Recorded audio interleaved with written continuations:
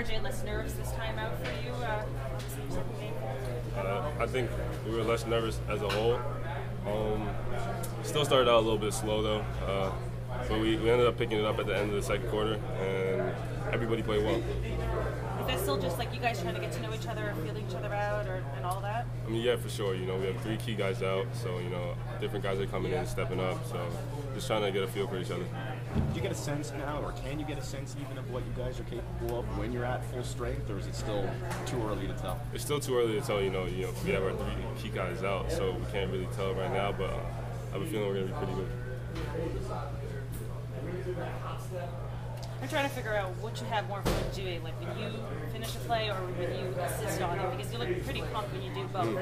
Do you have a preference of what you like more? I mean, coming to Duke, has really taught me a lot about team success, and when my teammates score, I'm very happy for them. Especially like if I throw a lob to Zion, like you'll see, like that's the most fun time of the game. So, I can't really tell.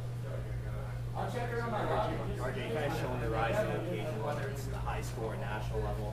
What do you attribute that the most to, kind of being the rise at the moment? First, I got to thank God, for giving me these abilities, but also just being competitive. Trying to.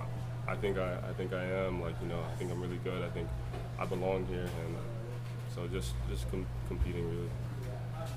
Kind of sad that now you're done with the games in Mississauga and in Montreal.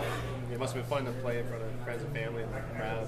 Yeah, it was fun, but now I get to see my family. But tomorrow we're on a plane going to Montreal, and that's one more game. So that's what we're focused on right now. Get to pick up some routine for your teammates. Yeah, they've all been bugging me. They want to try it, so we'll get some down there.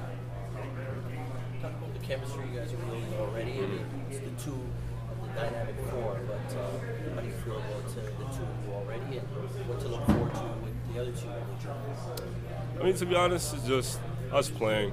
It's really easy to play with him, and the rest of our teammates do a good job of helping us out, spacing the floor, and then we just make the right reads after that. So they make it easy for us. I mean, you're pretty familiar with Canadian basketball, but did you think the teams you played so far, they've kind of showed up pretty well and maybe showed that the game's pretty strong? For sure. They gave us a test. Both teams made us play. Both teams were well coached.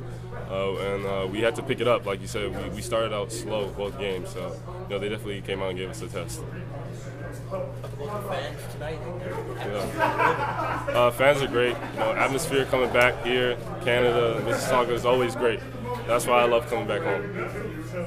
Does anything Zion do ever surprise you, or you just suspect crazy stuff? Not anymore. I mean, definitely the first couple of days I was in shock, but I mean, he's a tremendous athlete, and he shows that every day.